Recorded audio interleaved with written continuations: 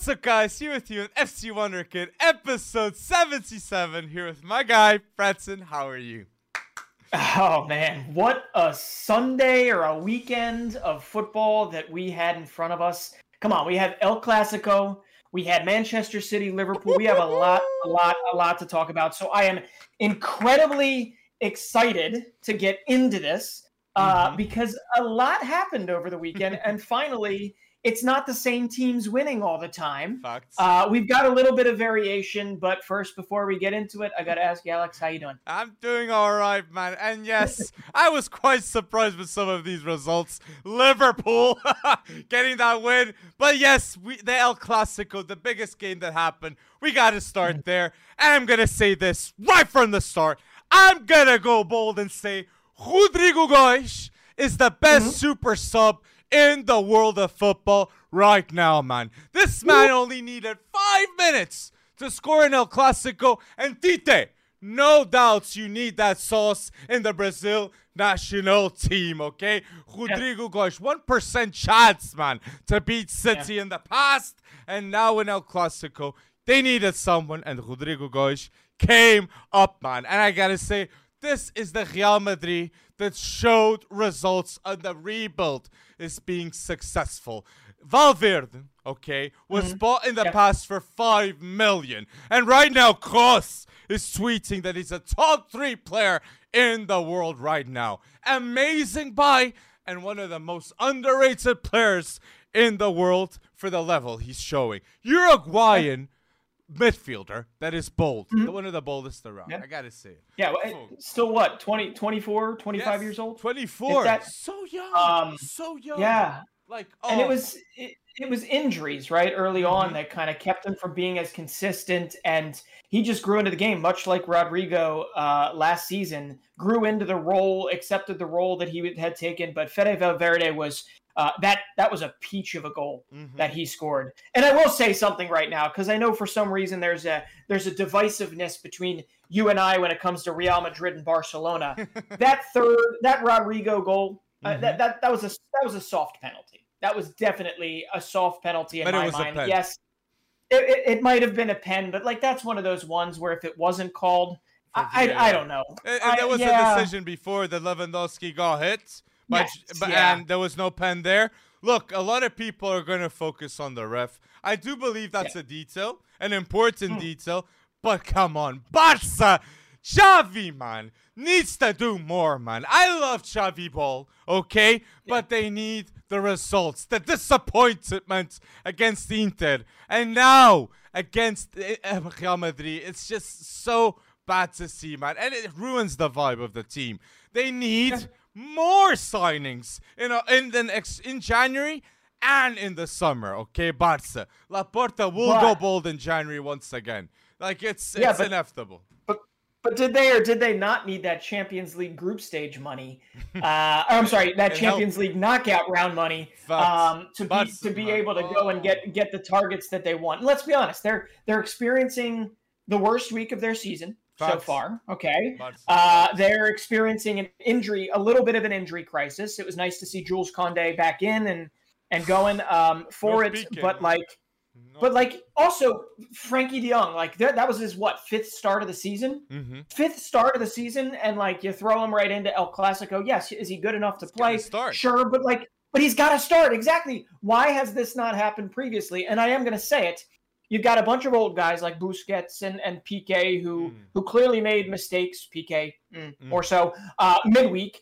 And you've got a bunch of young guys that are trying to get used to this fixture congestion, right? That's only going to get worse as the season goes on. So am I sitting here making excuses for Barcelona? Absolutely not, but it definitely does play into it because it's not about whether or not Gavi or Pedri or De Jong or any of these guys are world-class. They are world-class. It's more so whether or not they are consistently incisive, right? Like just consistently getting it done. And in a game like El Clasico, you make one mistake and you're down whatever. You get Benzema, right, slotting it home after that. Who created that? Vinny Jr. I don't know. It was a wonderful game of football. True. I honestly don't think, and I think you defer – you definitely don't agree with me here, but I I don't think it was as lopsided as a 3-1 result suggests. How do you feel about that? Well, I'm going to say this, man. Benzema, in this game, okay, Benzema has now more goals scored in El Clasico than Luis Suarez. 12 goals in El Clasico, and that shows the levels of Benzuz, and he's going to get the Ballon d'Or, no doubt, deservedly so, after that Champions League run last season. But I got to say, man, Drake too. Just want to give a mention to that, man. Drake lost $833,000, okay, with his bet that had an Arsenal win and a Barca win, man. That was sad to see him losing that much money, man, okay? And Real went bold to do that. And I said Valverde, mentioned Valverde, and he was the man of the match. Man of the match of that game. Shout out to Lunin, too. No Courtois, no party? No, that wasn't the case. Lunin matched that defense. Great job by him. And Militão. What a game from Eder Militão. What a game, man, in El Clasico. Gotta say that. And I'm going to add a name in that defense because Ferland Mendy has still, I believe, in 6 Clásicos that he's played and has not lost yet. 5 wins, 1 draw when Ferland Mendy starts in the Clásico or plays, even just plays in El Clásico. So Ferland Mendy has been very trusty for them, and he's a heck of a player that like kind of gets lost in the situation because he's not.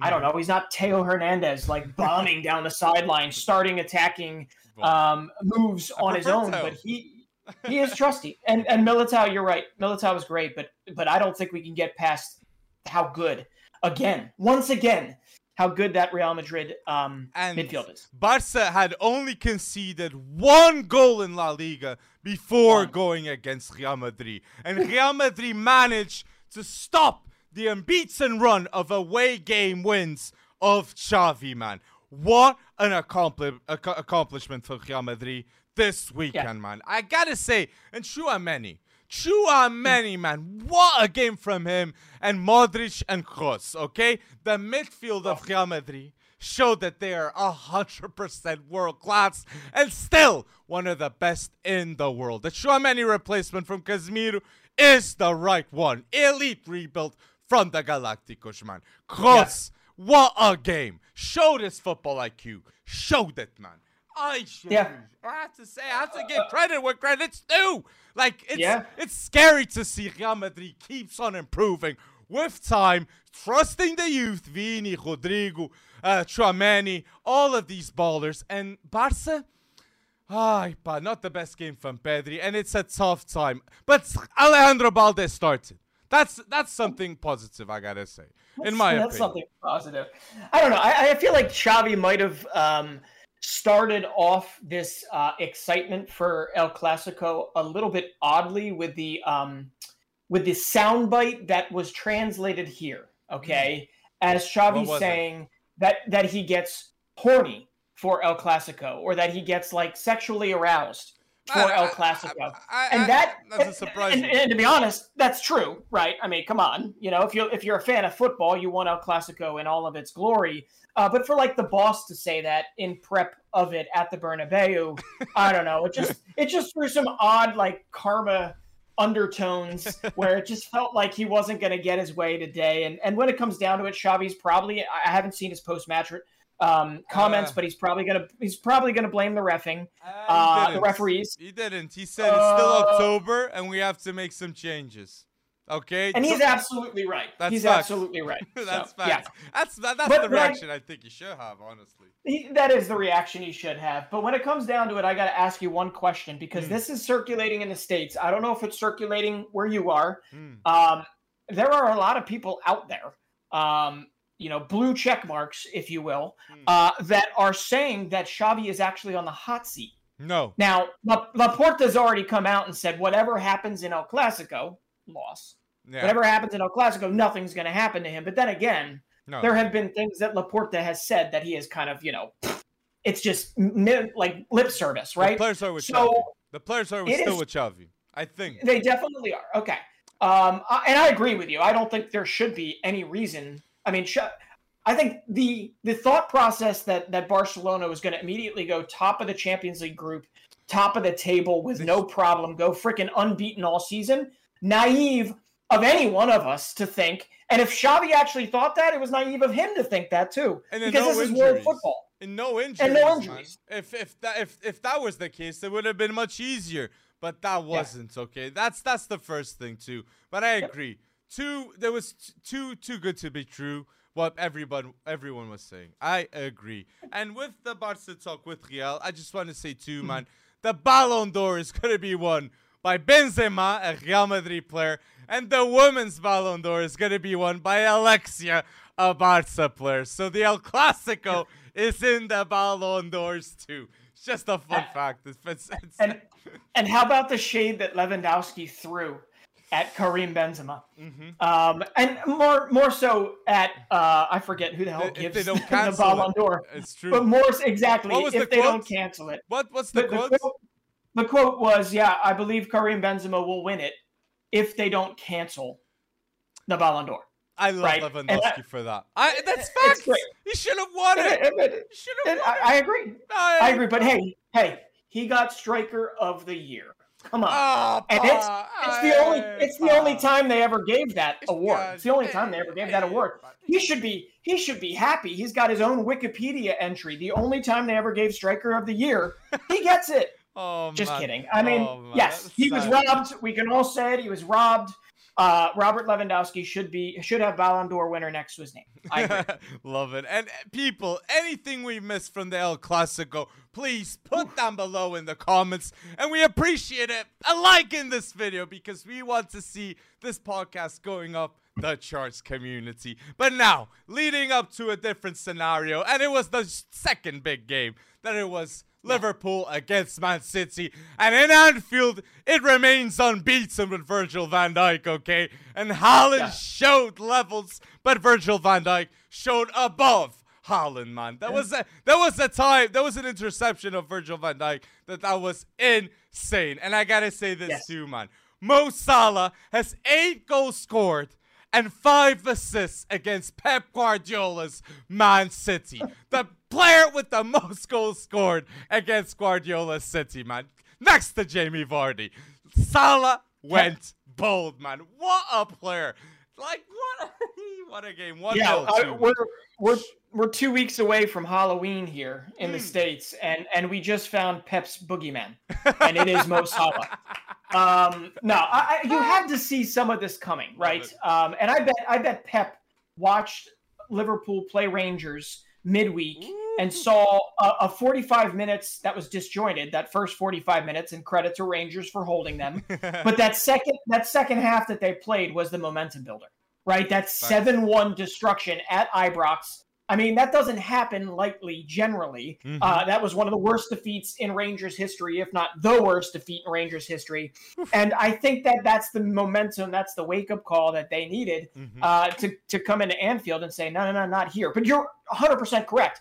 That Van Dijk interception that you're talking about, the cross that like 3 weeks ago, closer to the beginning of the season, that would have been on Haaland's head and in the back of the net because Van Dijk would have stretched his neck, he would have just missed it, and Haaland would have pounded it home. And look, right? It's true. And this is a bold fact too, man, with Alisson too. What a pass from Alisson.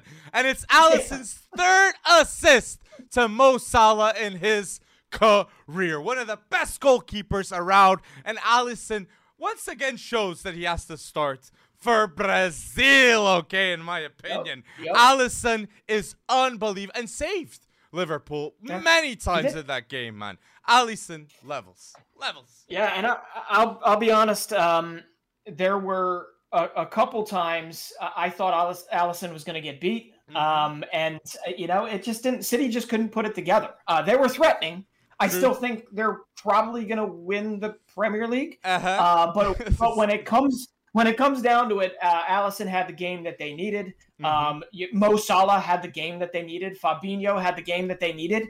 There was a lot of good things to think about, but they didn't play a dominant game. They played a counter game, right? And the counter worked. I mean, it all came down essentially to that João Cancelo posted up on Mo Salah. Alisson puts it pin perfect. Bounces it right into Salah's foot, and Salah turns Cancelo like perfectly. And I don't even think it's Cancelo's fault, right? I just think Salah was just so expert. Cancelo may have slipped a little bit, and boom, he puts it by Ederson, and game on. But hey, listen, the first goal, or the first time in 10 games that Erling Haaland has not been on the scoreboard, one. And that was the first away game that Manchester City has lost since the beginning of last season. Since the beginning of last season. Oh, man. Unbelievable. Like, for Club 2, man, now's the time. Now the spirit is going up. And with that Champions League game, I want to say, too, Mo Salah went bold and had the fastest UCL hat-trick ever, okay, with 6 minutes and 12 seconds, man. That is a bold stat, man. What? Like, what? Like, City away, right? That was a huge record, man, from City. Like, it was. And to be honest, like, Mo Salah, I always forget this. Like, when you see him, those shots, those goals versus Rangers, I honestly forgot that he literally has, like, no windup whatsoever with his leg. He is somehow able to get power and precision off the ball by literally, all he needs is, like, this much space, and he gets that shot off and scores most of the time. It's amazing. But if you're going to shout out Salah's 6 minutes, 6 minute hat trick, we'll talk about it later when we talk about who Braga getting new ownership. But Vitinha was the only one midweek in European play to score a perfect hat trick, not a 6 minute, a perfect hat trick. He had one with his head. He had one with his left foot, and he had one with his right foot. So congratulations to 22-year-old Vitinha. If you don't know the name, which I don't know the name well, Alex, you're going to educate me later. But Vitinha was pretty awesome for Braga. But anyway, back to Liverpool, Manchester City, because that – yeah, sorry. And I just want to say, like, the Liverpool-Man City game, man. Klopp versus Guardiola. It's the best and the biggest rivalry since the Mourinho, Ferguson, and Wenger days.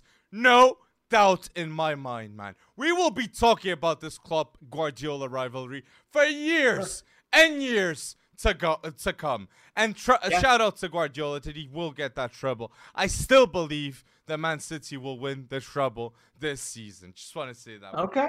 All right. Well, you know, I don't know if they'll get. I really don't know. I'm not even going to make any. You already made the take. I'm not going to make the take. But what I am going to say is you are absolutely right about Pep Klopp, the rivalry there. And everyone here, everybody listening better enjoy it because it's probably not going to last too much longer. All right. But let me ask you this, man. New adventures. A start bench cell with everything that's happening with this. Like, could you decide with a start bench cell with Benzema, Lewandowski, and Haaland right now? Like, with these three right now, playing right now?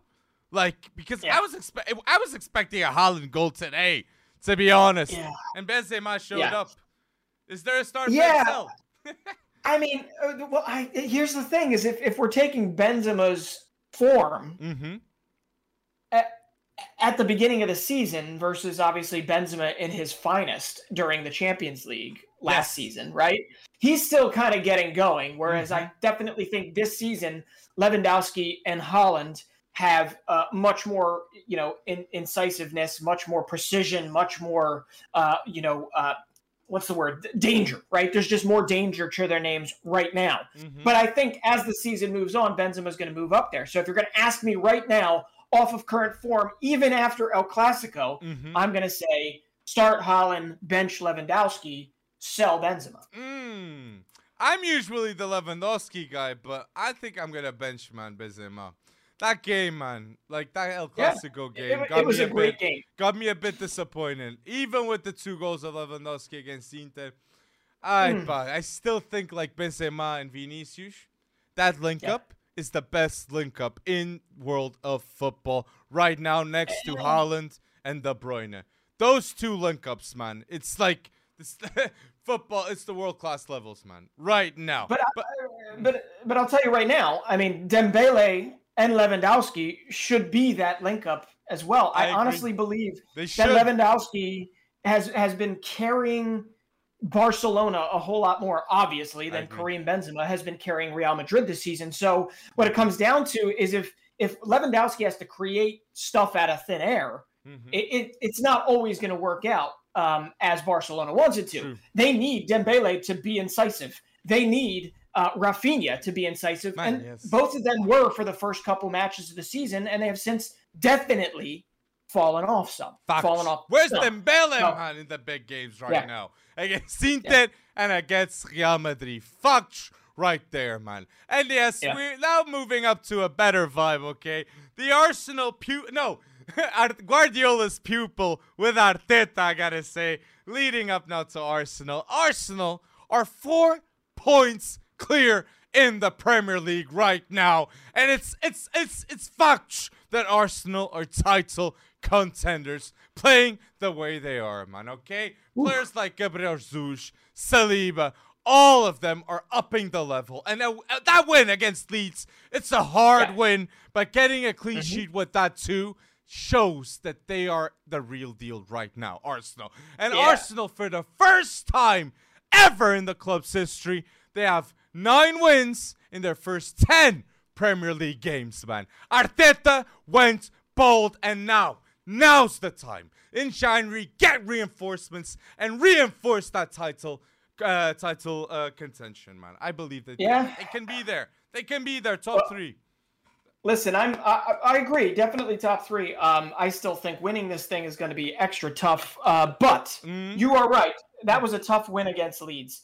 Leeds, to be honest, I thought outplayed them at for a decent part of the game. But here's what it comes down to: it doesn't matter. Scoreline is scoreline, and these are the games that Arsenal would have been losing last season. True. Right. True. So winning that game shows you exactly the medal that they need, and it was Bukayo Saka once again. And a quick little shout out, because Brendan Aronson was one of the better players on the field for a good 60 minutes of that game. And I think he created 4 chances, but Leeds right now, they need to figure something out, because it doesn't matter, Brendan, if you create 4 chances. If you're going to play Cam, you got to figure out how to actually put the ball in the back of the net. And we have not seen it yet since the beginning. And Leeds need to figure out who that goal scorer is. Rodrigo is dribbled up, whatever. But that's not the story here. The story is Arsenal. And the story has been Arsenal previously. Ramsdale. And it's Ramsdale, but I have a cautionary statistic for you. Okay? And this was previous to today's win. So I don't know how this statistic, this weekend's win, I should say, I don't know how this statistic changes with this. But previous to the weekend's game and the weekend's win versus Leeds, the last team to start a Premier League season with 8 wins out of their first 9 games and to not win the title was Arsenal in 2007-2008. You ready for this? The last team to do the exact same thing before that was Arsenal. 2004 to 2005. And I wouldn't look back and say that this smattering that Arsenal has put together is the finished product that is as good or better than that 2007-2008 team. So with that said, they're also young as all get out. They are young, and they are growing into their game, and where they were 12 months ago to where they are now, it is just light years ahead. Huge improvement. So could they grow in to being as good as that 07-08 team and that 04-05 team that also started out the season as hot? And also back then, you had different teams, but now it's Manchester City, right? True. So I just wanted to bring that up. It's a little bit of a cautionary statistic, but Arsenal's trending in the right direction and not dropping points. And there you go. I'll push some stats too. So with individuality, with Saka, okay? Saka scored the goal against Leeds, and in his last 7 games, he's got 4 goals and 4 assists for Arsenal, okay? He must get that extension, okay? And he's earning 30K a week. And Phil Foden just got his extension, and I got here 225K a week Foden's earning. So, again, Saka deserves the pay up, and he will get it, in my opinion. And another player I want to give a shout-out that will, just like Saka, get an extension too, it's Gabriel Martinelli. One of the best buys ever for £6 million. Okay, Martinelli was a huge bargain, and all those trials of Man United, man. Oh my days. But sticking with Martinelli, right now, one of the best wingers young wingers in the world of football, and he's got 5 goals and 3 assists this season. This is the season, and without injuries, we will see him in the World Cup, possibly. Okay, let's wait and see. In terms of form, he should be there. But I want to give a shout-out to Ramsdale and to Ben White, okay? 2 English players that are being key for Arsenal's team with Arteta, and players like Zinchenko, Saliba, Gabriel Jesus, Xhaka, all have all eyes on Arteta and won't listen to anything else but the manager. And those voices are needed to listen to the manager non-stop. So big responsibility and big shout out to how Arsenal's playing right now. 24 goals scored and 4 clean sheets, man. Saliba 22 and Ramsdale are the reasons why this is happening. Arteta went bold, man. Pep Guardiola, disciple. and that remember, I said it in our live on Friday. It's all a plan by Pep Guardiola to make the Premier League more interesting for himself. Mikel Arteta, Gabriel Jesus, Zinchenko. 4 points clear, man. 4 points clear. Arsenal. He said Joe Shields went to Southampton to go to Chelsea. I mean, you're talking about like he's just fortifying other teams to build themselves in the shadow of Manchester City. Now, I'm all of this is tongue in cheek, but you did mention some individual statistic on Bukayo Saka. I got to follow up with one of my own because at the age of 21, this kid has already scored against each of Liverpool, Manchester City, Spurs, Manchester United, and Chelsea. I mean, come on. What He's already done it. Hey, what a player, man. Saka. He has to start for England, man. Must. Yeah. Everyone. Bukayo Saka starts ahead of Jadon Sancho. 100%, man. Sancho's having trouble to get selected by Southgate. And Saka this season is showing levels in this Arsenal rebuild, man. Again, get that extension. Honestly, if Saka doesn't extend with Arsenal, he can go to Real Madrid. He literally can go to Real Madrid. If they're not getting Mbappe, Rodrigo's staying, Vinicius, get Saka. There's your English player, man. That'd be bold. That would be costly. Is it City always getting these Arsenal players? Will we see City again? I'm going to say it right now. There is no way in hell Bukayo Saka ever thinks about going to Manchester City. What? No way?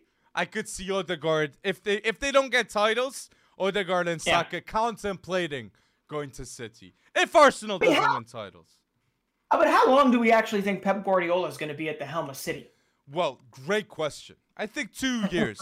2 years, maybe. Okay. If he gets this treble of Premier League, staying at the top is very hard. You'll need a rest, man. But Foden, too. I mentioned it fast, man. Phil Foden, he extended, until 2027. 225,000 a week in pounds, and he's got 4 Premier League titles already at Man City and 12 trophies won at the age of 22. Phil Foden goes bold, and understandably so. Haaland went to join this ride, man. Join this ride. So it was a hell of a game of football. And as we watched it at Anfield, I look forward to watching it at the Etihad. It's the same as El Clasico. We get to watch the reboot at Camp Nou. So, hey, all I got to say is this is a win for some sort of competitive parity in the Premier League, because we all looked at it and we said, okay, Manchester City has scored – ready for this? 33 goals this season in 10 games, and they've only let up 10. Well, Arsenal has scored 24, only let up 10. Tottenham has scored 22, only let up 10. Chelsea has scored 15 and only let up 10. What? That's your top 4 for you right now. Apparently, everyone's got a relatively solid defense, and it's those that have better offense, the 2 better offenses, are the ones that are in the throes of it. But guess what? Tottenham. Antonio Conte is on the same points as Manchester City. Go figure. 2-0, man. 2-0 win to Everton. And Conte ball, once again, should rhyme with consistency ball. Because that's what's been happening with Tottenham, with Conte. And it's good news that Conte wants to get the extension at Tottenham because his contract finishes at the end of the season. And it's slowly but steady. The foundations are being laid by Conte, man. And this is a stat I gotta say too. This has been the best start ever in the Premier League in Tottenham's history. 23 points in 10 games in the Premier League. Conte is doing magic. And again, I'm saying the foundations are being laid, okay? And the fact that you got a Richarlison there, okay? I know he might miss the World Cup, okay? That's a big sad news in my opinion. From Conte to Richarlison now, two huge players we're not going to see in the World Cup, maybe. And there's another one too at Chelsea. But just want to say too, Richarlison and Son will stay at Tottenham even when Kane leaves. That I think it's inevitable. To Bayern Munich, okay? So Conte being that manager that's making those decisions, I got to respect that. So Conte ball's real. And Doherty, man, what a player. What a player with Conte. What a player. Yeah, well, I think we can give credit to Conte, but I think the X factor was Harry Kane's diving ability in that win versus Everton. How many times have you seen Harry Kane do that? Okay? How many times have you seen him do that? He acts so damn well that there was just the faintest bit of contact on him. He went down as if his life depended on it, or he was dying, or whatever you want to talk about it. Boom, penalty kick. They get a little bit of breathing room. But none of that changes the fact that, yes, Conte has a project. He is executing on that project as it stands. I'm going to take the other end of your bet that Spurs are going to win something this season. I think it might be next season if he stays there. It's just whether or not he's a millennial in the sense that he needs a trophy now. I just don't think that they're there yet. And I think they can win one even. Yeah. They need the Google money first for Conte to win that title. The Google money. Yeah. How much is reportedly set for the naming of the stadium? Is it like 1 billion in sponsorship? Like it could be. Like what? Honestly, it could be. First off, that stadium is immaculate. Absolutely immaculate. Cutting edge, like so ridiculously gorgeous. I'm waiting for my I'm waiting for my VIP red carpet rollout, please. But it is one I have to get to, and that's coming from somebody that went to White Hart Lane. I actually got to go see a game at White Hart Lane, and that was like a fire trap. Really intimate.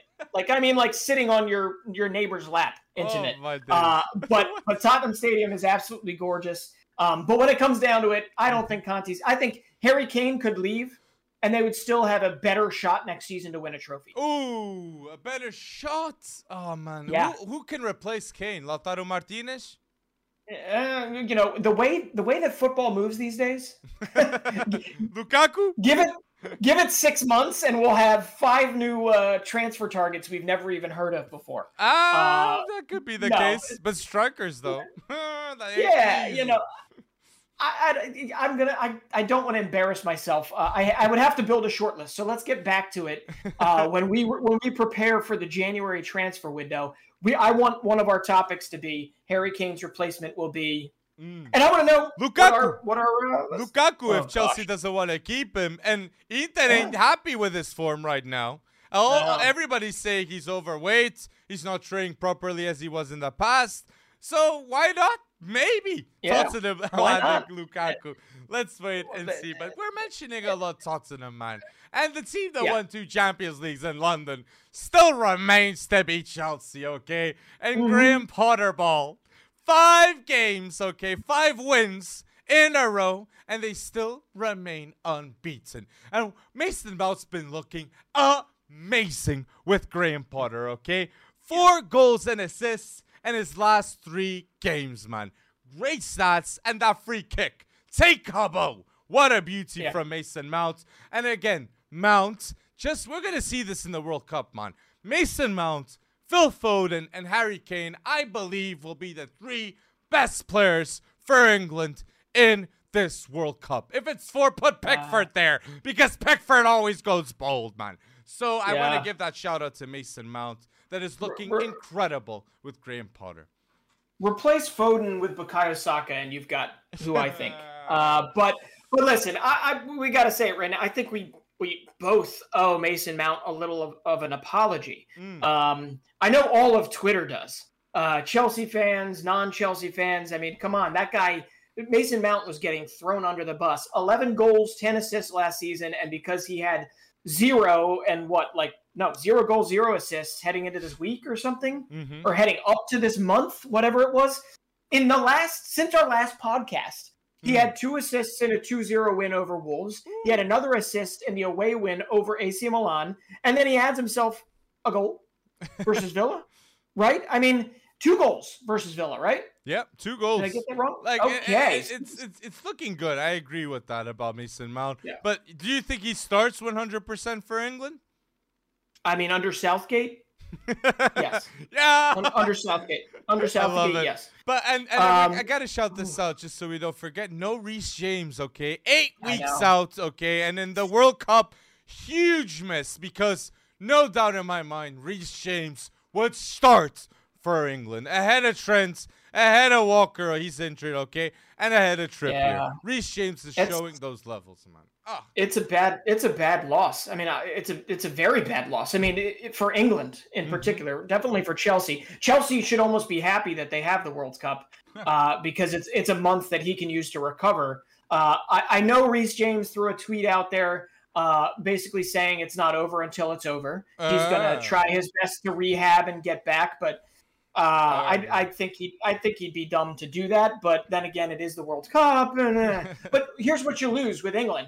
You lose a little bit of that versatility, because Kyle Walker could have slotted back into a 3 center back, right, pairing. He could have been that 3rd center back. So could Reece James, right? You're not really going to get that with Trippier that much. And Ben White, though. Shout out to Ben White. You got Ben White. Yeah, Ben Trent White. Alexander-Arnold, maybe. Who the heck knows Walker what's going to Peters? happen? Like, will he get that? He can get that call-up, too. Man, it would be leaving him in too bold. But Walker Peters, I think it can happen. I mean, if you're going to throw out those names, you might as well throw out Lamptey. But Ghana, I think he did decide Ghana, maybe. Did he decide Ghana? But I could shout out another name, a striker, and I want to give a shout out in this pod to him. It's Ivan Toney.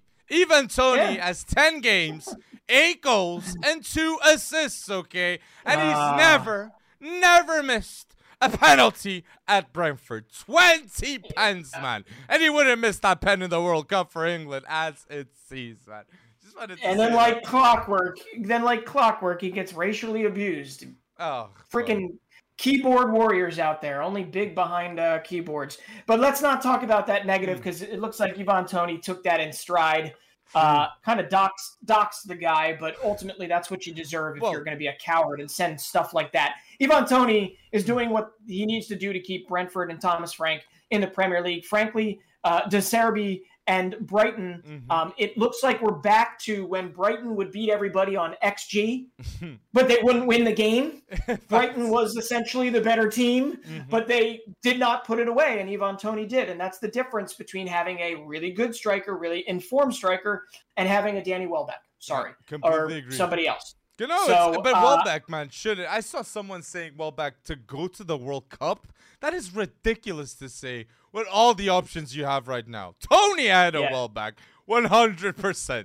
Like, that's no debate, man. But you mentioning, I have no idea, but positives and negatives, I just want to mention here, Man United, okay? 0-0 game against Newcastle, and De Gea had 500 dedication of 500 appearances, and Ronaldo with 700 goals scored, okay? Shout out to that, but I want to say this, man. De Gea has to leave Man United this season, and the replacement is Diogo Costa from Porto. 60 million release clause, and he's the first ever goalkeeper to save a pen, okay, and have an assist in a Champions League match at 23. Those are levels, great levels. And he's got something that Erik ten Hag needs at Man United, which is he's one of the best keepers with the ball, passing distribution, Dio Costa. And that's what Man United need from the back. Something De Gea doesn't have, okay? But shout out to De Gea getting those 500 appearances for Man United. Legend. There you go. Gotta say there that. There you go. Yeah, you do. And wow, has it been a weird first 10 plus games for Manchester United and De Gea. But ultimately, I want to go back quickly to Chelsea because Potter obviously continues to get results. Todd Boehly, of course, he's still going bold when it comes down to it. I don't know. This kind of got buried in the headlines, buried in the Kylian Mbappe headlines, which we'll talk about shortly. But he brings in Manchester City and Southampton's former director of recruitment, Joe Shields. Yes. Okay. And Joe Shields will be co-director of their recruitment team. It's another example of, okay, Boehly didn't get exactly who he wanted, right? We all know who he wanted, Salzburg, Leipzig, those guys. But you're getting a guy that has built quite a armory of amazing scouting targets that are starting to pan out. Namely, at Southampton, you've got Armel Bella Kotchap, one of the best young center backs in the league right now for Southampton. He brought him over. He also brought over Adozi and Juan Larios and a certain guy named Romeo Lavia from Manchester City, which happens to be where he was previously. So I think Joe Shields is going to do wonders not only with the academy, but he's going to do wonders with pulling from those resources that he's got, because clearly these guys want to play in a setup where he has some sort of a role. But with Chelsea's persistence, I cannot not see Joe Shields going back for a guy like Valentino Livramento, right? Or a guy like, you're going to see him pull from Southampton, and I think that's going to be one of the first places. You're going to see him pull from Manchester City, all those guys, maybe Carlos Borges, who knows? But all those guys that aren't going to get a shot at Manchester City, you might see them pull them in. But ultimately, Joe Shields is just another example of Todd Boehly finally getting that director of recruitment that he got. And frankly, he's setting up a behemoth that should be in place for not just 1 year. He's taken a long road, as well as giving them the transfer kitty to compete right away. So I'm just impressed with that. Graham Potter needs brains next to him too, man, to make those decisions. Just wait and see who's the sporting director, though. Like he's not the sporting director still. Like, so there's still that big doubt at Chelsea. True. Do you think Luis Campos goes and leaves PSG? Like, there was rumors that could have been the case. Maybe there was some rumors about that. I've heard those same rumors in the States, and that would be really, really intriguing. Although Luis Campos in the Premier League, I don't know. What do you think? Different animal? Nah. Same animal. But Monaco, Lille, now PSG. I think Luis Campos would make a Premier League team win the Premier League. If it's Chelsea, even if it's Tottenham. Mourinho wanted him back in the day. I want to say that. But sticking my last shot with the Premier League, I want to say this, man. Shout out to Alicia Lehman, the best agent of Aston Villa ever, locking in Douglas Luiz until 2026 at Aston Villa, okay? And now we understand that deadline controversy of Douglas Luiz not going to Arsenal. All eyes on Aston Villa, and yes, as it seems, on Alicia Lehman too.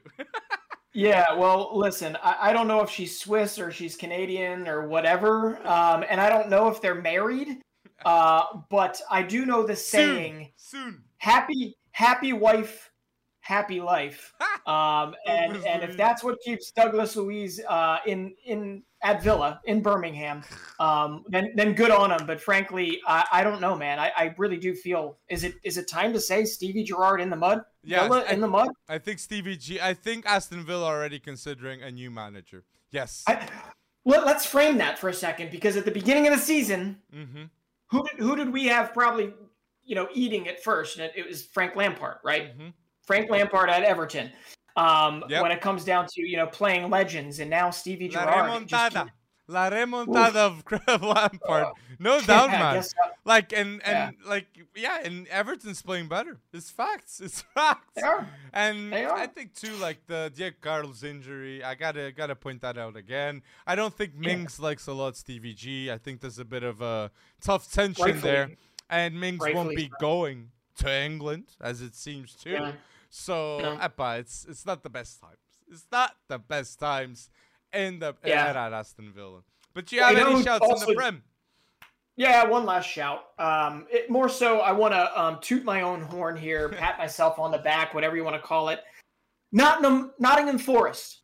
They have sacked their lead scout and their head of recruiting. No matter how many players you need, never is it right to bring 22, 23 new players into a setup, especially into a Premier League setup. Why? It's going to take you 3 years just to remember all their names first. I don't understand it. I don't care how many players you Lingard, need. though. You could have stopped at 11. I know there was a little creative accounting here, a little creative financing. But Nottingham Forest, what the hell were you thinking? It makes no sense to me whatsoever. Did I want to be wrong? 100%. But Nottingham Forest looks like absolute trash for the most part right now. And this is probably not where it's going to stop when it comes. And it feels like if they took a different tactic towards building this team, loans would have been a great start. Loans in the league. People that knew the league would have been a great start instead of just signing people left and right. They have great names. Renan Lodi, Loic Bade. They've got phenomenal names. Scarpa hasn't even come. I know, like, they're not even going to see. Like, they're going to be a championship team by who the hell knows, February. It's sad. Whatever. It's sad. No, and they're going to go to the championship, and then they might have a good team for the Prem, as it seems maybe from that theory, man. But it's sad times. But people, put down below in the comments on YouTube, who will be relegated in the Prem? And do you agree with Breton that they shouldn't have signed as many players as they did? And we're talking here about transfers. And why not lead up to the man that's hating the last transfer window last summer with what he's saying right now, that it is Kylian Mbappe, that he's already saying, I might buy myself out in January. We have L'Equipe reporting just that. Buying himself out, his contract in January. Mbappe, man. Like, he's bigger than PSG. He's literally, man, the ego is, oh, my, I can't understand. I'm going to say it right now. He's bluffing. He's bluffing. He's not going to buy himself out. There's too many zeros on the end of that. There's no way he's going to do it. But I do agree with Thierry that I don't know what Mbappe was promised this summer. And a lot of reports are saying he was promised Lewandowski, Bernard Silva, and Milan Skriniar. And not one of those players were signed in the summer. And Mbappe ain't happy about that. But I agree. Haaland only plays striker. I think Mbappe the same way should only play winger. You don't play to Mbappe's strengths at striker, and I do understand the discontent. But come on! That to this level? Saying you're going to leave after signing a 300 million contract? Like, this can't be that fast. The change, the switch. It can't. Yeah, well, like, doesn't Mbappe have a veto? Can't he just fire Gaultier if he wants to? I mean, come on. It's not the owners that are essentially making him play the wing. It's very clearly Gaultier. So ultimately, I don't know who's supposed to play striker. So now what? Mbappe is saying taking one for the team is worth 300 million or 200, whatever it takes to buy himself out of this crap. Ultimately, I think it's a bluff. You know what? I don't know whether or not they've said it outright. They might have alluded to it, but I feel like somebody has already said. Maybe this is a tweet I shouldn't, even be referencing. I have no clue where I saw it, but I feel like they already said that ship has sailed. They don't want him. They don't want Mbappe. Who? Right? Real Madrid. I think so too. I think Florentino Perez will make a statement with that, and we'll get Haaland instead. There's a possibility of that being the case. Especially if you have to give up the future of your club essentially to sign the man. But if he buys himself out, man, he might be doing a favor for PSG too, man. Because if he's not happy at PSG, like, what's gonna happen in the next year or 2 years? Even worse news for PSG fans. Like, it doesn't make sense. But regardless of everything, Mbappe did become the top goal scorer ever, okay, in Champions League history for PSG with 31 goals, and he's not going to stop there. But come on, all this discontent. Like, Ekitike is the striker. I understand what you said there with Galtier. He could put Ekitike at striker and have Mbappe at left winger and kept the Kalimundo on the bench that he's doing really well in Liga. Why didn't that happen? Why didn't that happen? It's because it's all big names, big flashy names in today's age with football. They had to get a Kane, a Lewandowski, a Ronaldo, and it doesn't make sense. Stick with the plan. Stick with the plan, man. But it's hard to believe that the picture with ownership where he was smiling ear to ear after signing this deal was like 4 or 5 months ago, right? And man, a lot has changed since then.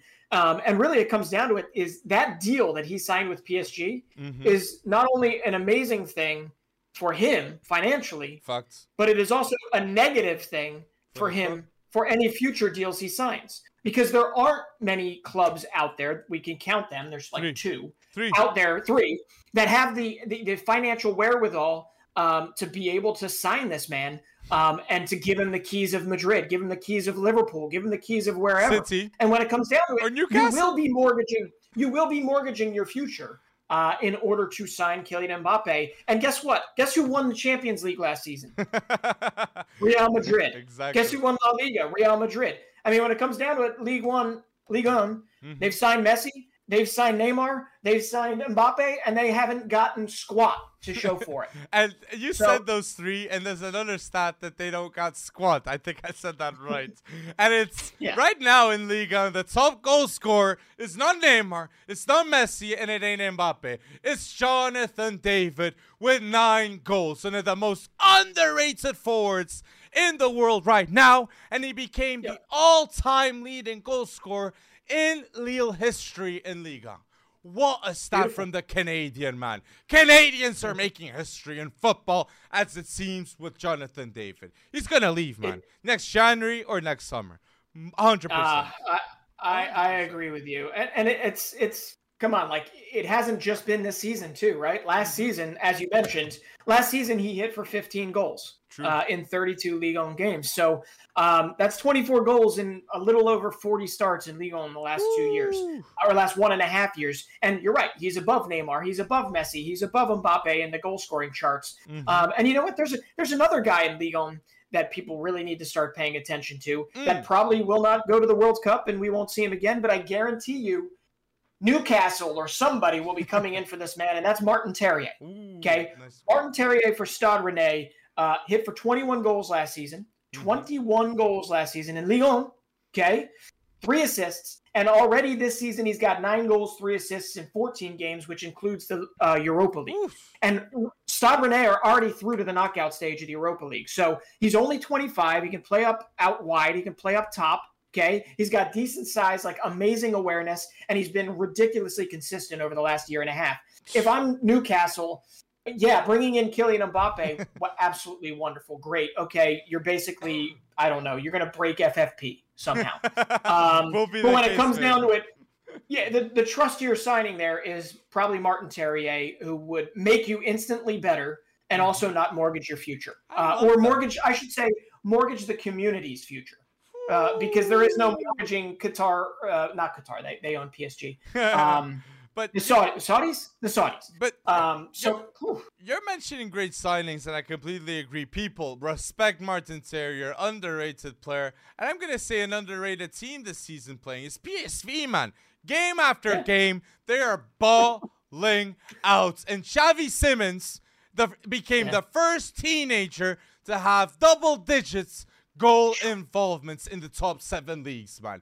Insane at 19, and the right decision to leave PSG. Please don't go back to PSG and keep on improving Xavi Simons. And I gotta say too, Cody Gakpo has 25 goal involvements this season, okay? And he doesn't play striker. He plays winger next to the striker. So it's just insane. Whoever gets him, I think it's going to be a Premier League club, and they will get a player that loves to bang in mad goals, okay? Great goal involvement. And it's not just goals, it's assists too. Because, yes, 25 goal involvements. Insane. Bobby, and you're missing one part of that triumvirate who never really gets talked about. Sangaré. Yeah. Well, yeah, Sangaré, sure, but I mean an attacking triumvirate. Teal. You've got Xavi Simons, you've got Cody Gakpo, but Joey Veerman, 23 years old, goals, assists, shows up on stats, also does a lot that does not show up on stats. He could wind up in the Premier League with Brighton. He could wind up in the Premier League with, one of the upper, middle of the table type of teams. But like PSV Eindhoven has probably the most high-octane U23 trio on the planet right now. Facts. And Xavi Simons, do not take lightly, just because he's in the Eredivisie, do not take lightly what he's doing there. No. This was not guaranteed. This was never guaranteed. Was he good in the UEFA Youth League? Sure. Was he good in limited appearances for PSG? Sure. Was there any guarantee that he would go to PSV Eindhoven and do anything? No, there was no guarantee. Him going over there and being the second fastest in Eredivisie history as a teenager to get to 10 goals in a season, that's ridiculous. Insane, man, by Xavi Simons. What? Just getting started, man. Just shows that he's got a bit of Spanish in him and a bit of Dutch, man. Elite mix. Mix, man. I have to ask you. Yes. I have to ask you before we move on from him. And I think it might be too soon, but I just got to ask the question. At what point, if you're bringing Cody Gakpo along, obviously, and he's got a big role to play for the Netherlands in the World Cup. Yes.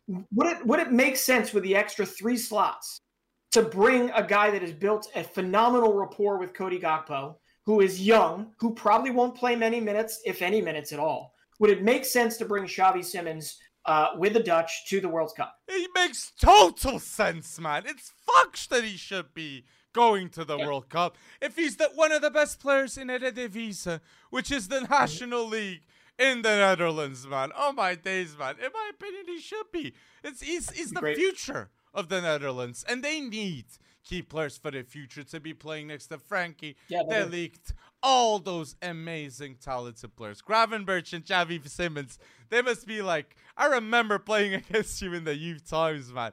One at Ajax and the other at Barca too, man.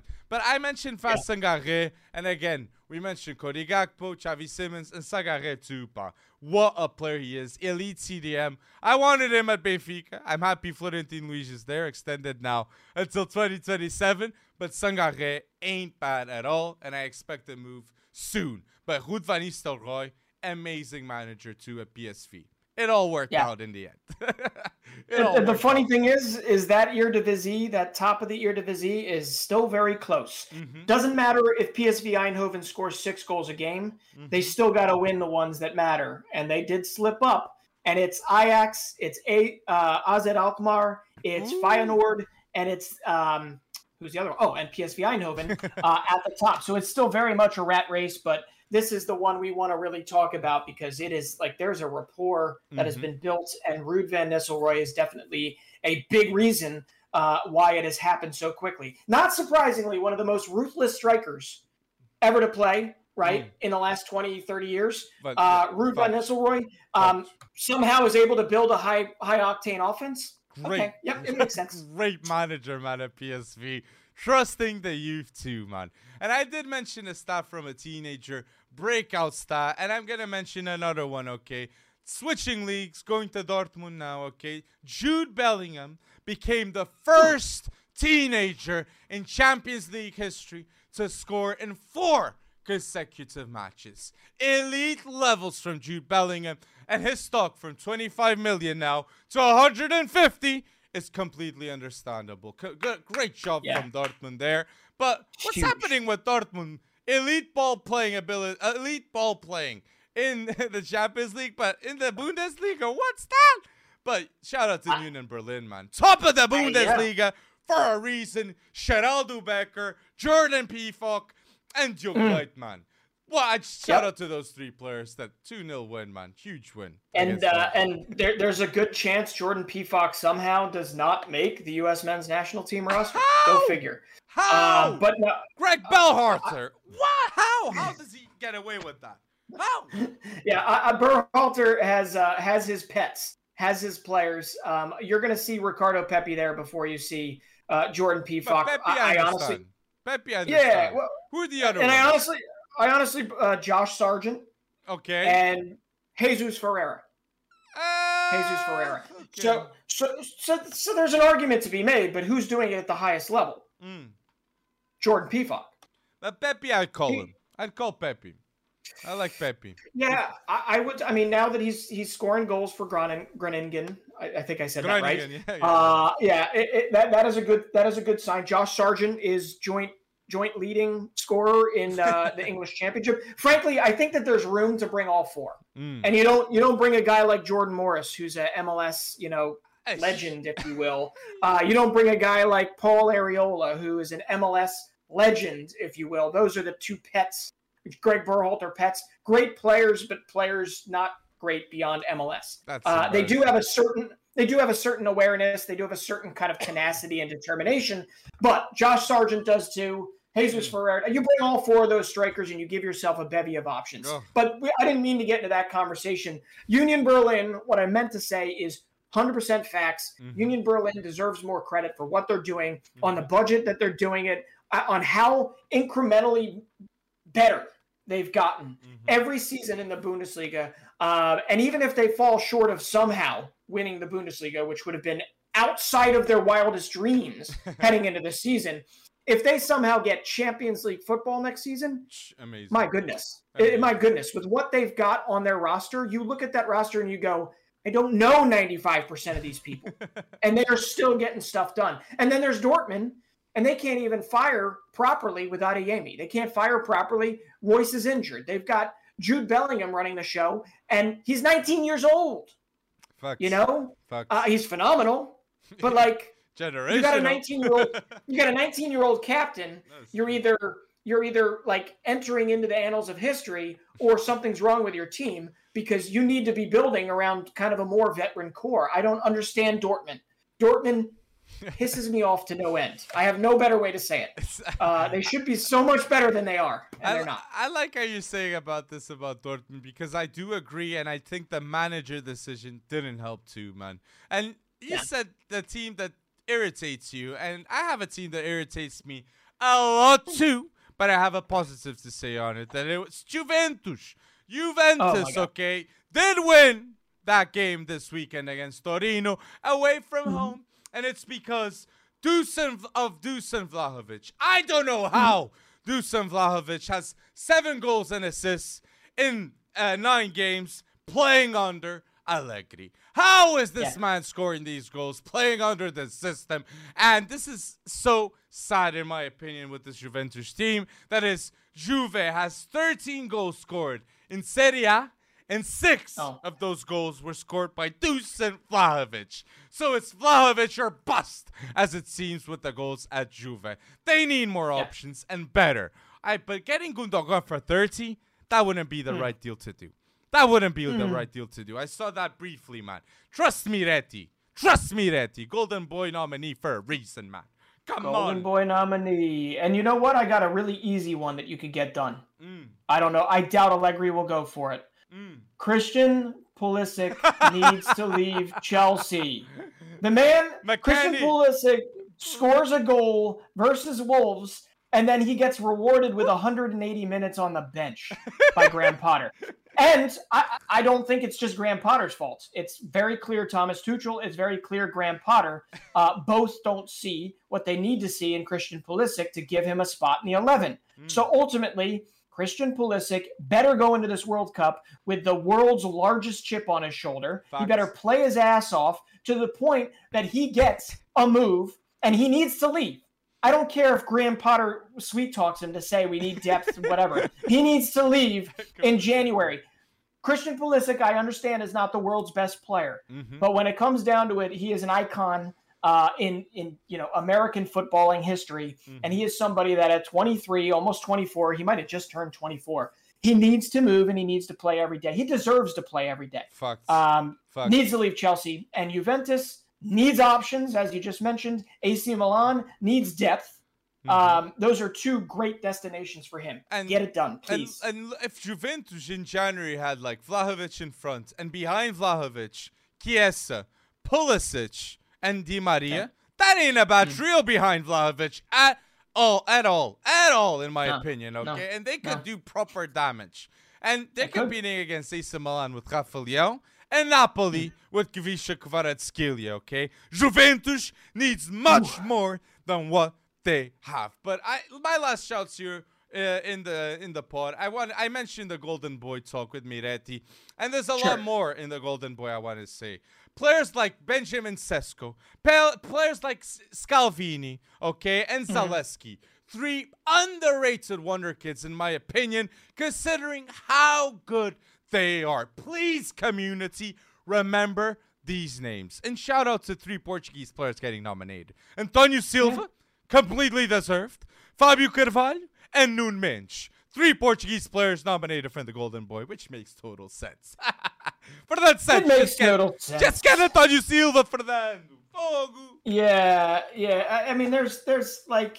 Listen, the Golden Boy shortlist has its flaws. I don't want to go into it. I think it's not even worth it because, let's be honest, 17 of them, 18 of them are what you call honorable mentions for honorable mention reasons. We all know that this comes down to whether or not they want to give Pedri a second Golden Boy, right, since he won in 2021, or if it's between Jude or Musiala. Exactly. Right? And I think but I mean, Camavinga won a Champions League. Detrimental. And that is the thing you have to think about here, right? Jude Bellingham has won nothing, but he's in there because of his outsized importance to Dortmund. Musiala won the Bundesliga. Pedri won nothing, but his importance not only to Barcelona. Also to the Spanish national team. Bellingham's going to win. I think Jude Bellingham's going to win the Golden Boy. Pedri won it last season. Jamal Musiala should win it, in my opinion, but I think Jude Bellingham is going to win it. And shout out to Camavinga, man. Amazing run in the Champions League, but I think Jude Bellingham's going to edge it. 4 consecutive goals in the Champions League. Youngest ever to do that. But I just, I think, and if you want an argument here, you're not going to get an argument. I agree. Gavi. But where's Gavi? 1 year younger. I agree. But and Gvardiol. He'll be here next year. Shout out to Gvardiol being in the mix of all this too. Leipzig, man. True. Leipzig is another team that, man, in the Bundesliga, I thought they were going to have themselves a season. Bayern's still in this thing, and they've got 4 wins, 1 loss, 4 draws. Bayern are still in it when Union Berlin is leading the Bundesliga, man. Like, and you got Arsenal at the top of the Premier League. I mean, this is fun. I'll take this. But no, the Golden Boy is the Golden Boy is nothing when it comes down to it. But I think it's a great shout out for a lot of these guys. And you know what? Maybe we can do who we think is going to be the final 20 for next season with guys that people haven't even heard of this season. Because let's be honest, 6 months ago, aside from you, aside from me too, because UEFA Youth League, nobody knew who the hell Antonio Silva was, aside from you, right? But the people that were probably scouting this, the people that were voting on this, there's no way in hell he was going to have a vote at that point, except maybe for the UEFA Youth League final win. So it is amazing how quickly things change in football in 6 months. Scalvini, too. Scalvini is another guy, right? Willy Nanto, the only reason he's on there is clearly not because of his club ball. He was pretty good for Zurich before he moved to Leeds. He's barely played, but it's because he's playing for Italy, right? He's playing for Italy at his age, but they didn't qualify for the World Cup. So anyway, my last shout out for you is not a Wonderkid. I do have to bring it up. I don't know why I'm talking about so many U.S. men's national team players, but it's getting so close to the World Cup, I almost have to. It was so pleasing to see Timothy Weah step onto the field for Lille, step on the field for, Canadian brother Jonathan David as well, and to assist not just once, but twice in 4 minutes and show that he can be a difference maker, not just for Lille. If we extrapolate out, we need Timothy Weah as an X factor. We need Gio Reyna as an X factor if we're going to do anything in Qatar if we're going to do anything in Qatar. So against England, Wales, and Iran. You need them. Need them. Like, I really believe you guys have a chance, man. I don't know. Ooh. It's just the tingling feeling that or the US or Iran are going to surprise the heck out of Wales and out of England. Like, England, if they start Maguire, I'm calling him, man. Bale's going to go hella bold and Pulisic too. On top of Maguire. Well, right now, you ready for this? Gareth Bale and LAFC are the co-favorites. They're probably the favorite. They just won the Supporter Shield. But they are the favorites alongside the Philadelphia Union to hoist MLS Cup. And that would be amazing. Philadelphia Union versus Gareth Bale and LAFC when all comes down to it. But Gareth Bale has done literally nothing since joining Major League Soccer. But he'll do something in the World Cup. He always does it for Wales. Of course he will. Wales, and he'll probably do it against the USA. LAFC. Right now. Golf, maybe LAFC's ahead of golf this time. Maybe. Gareth Bale needs himself an Alicia Lehman. That's what he needs. Ay. But people, put your Golden Boy nominee comment, man. I want to know personally, who do you think is gonna win the Golden Boy? And if you're here listening to these banters of Bale, man, please, community, like the podcast. We want to have more likes in the pod, so we know you're enjoying the content we're producing, man. We want to know if you're enjoying it. And if you're listening until now, it's really appreciated. If you just like that. 2 weeks? What? 2.5 weeks until I'm in Portugal? Yes, man. And that podcast, man, is going to be one of the boldest ever. Definitely. Leading up to a World Cup. But community, thank you for listening until now to episode 77. Don't forget to comment on YouTube. Your topic that you wanted to have seen, and tell us more topics for the next podcast. Again, thank you, community, for listening until now, and thank you for going bold listening to this podcast.